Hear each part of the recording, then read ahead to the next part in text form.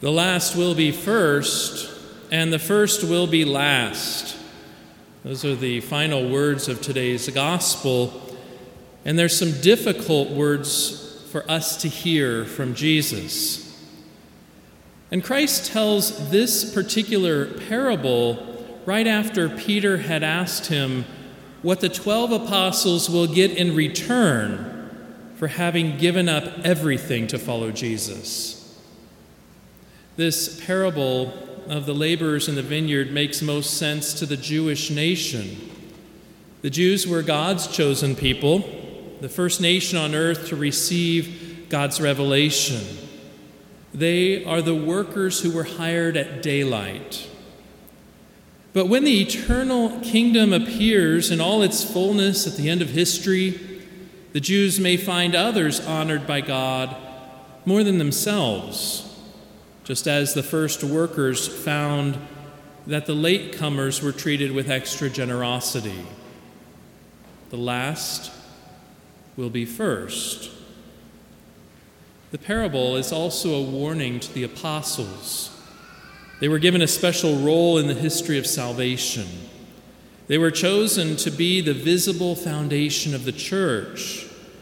But in the end, others will achieve greatness in Christ's name as well. The first will be last.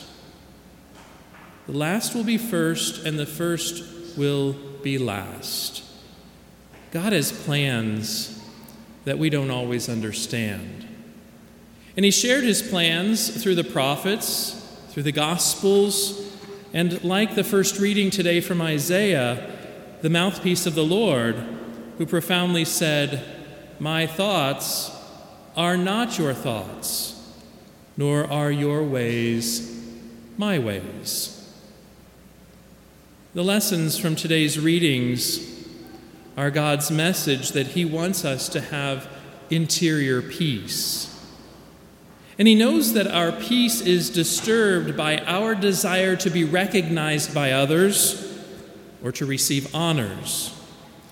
And when we are always comparing ourselves to others, we're filled with worries, envy, stress, anger, uncertainty. But if we simply try to give our best in life for Christ, thinking more of the glory of God than our own honor, and recognizing the abundant generosity of God's love, then our trust in him will grow, those selfish motives will shrink, and we will begin to experience an unshakable peace and security that only Christ can give. We learn so much from Jesus as our teacher. He always backs up his words by his example. And we see this when we read on past today's gospel excerpt to the next part of the story. It's the third prediction of Christ's passion. Jesus and his apostles were going to Jerusalem.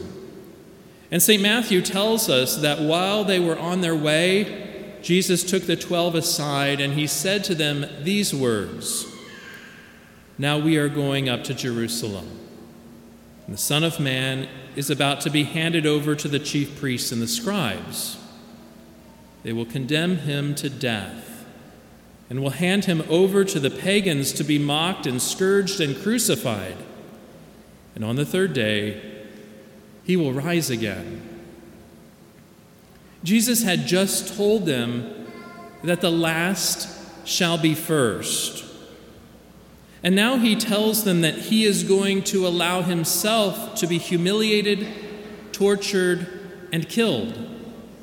That he will be freely taking the very last place.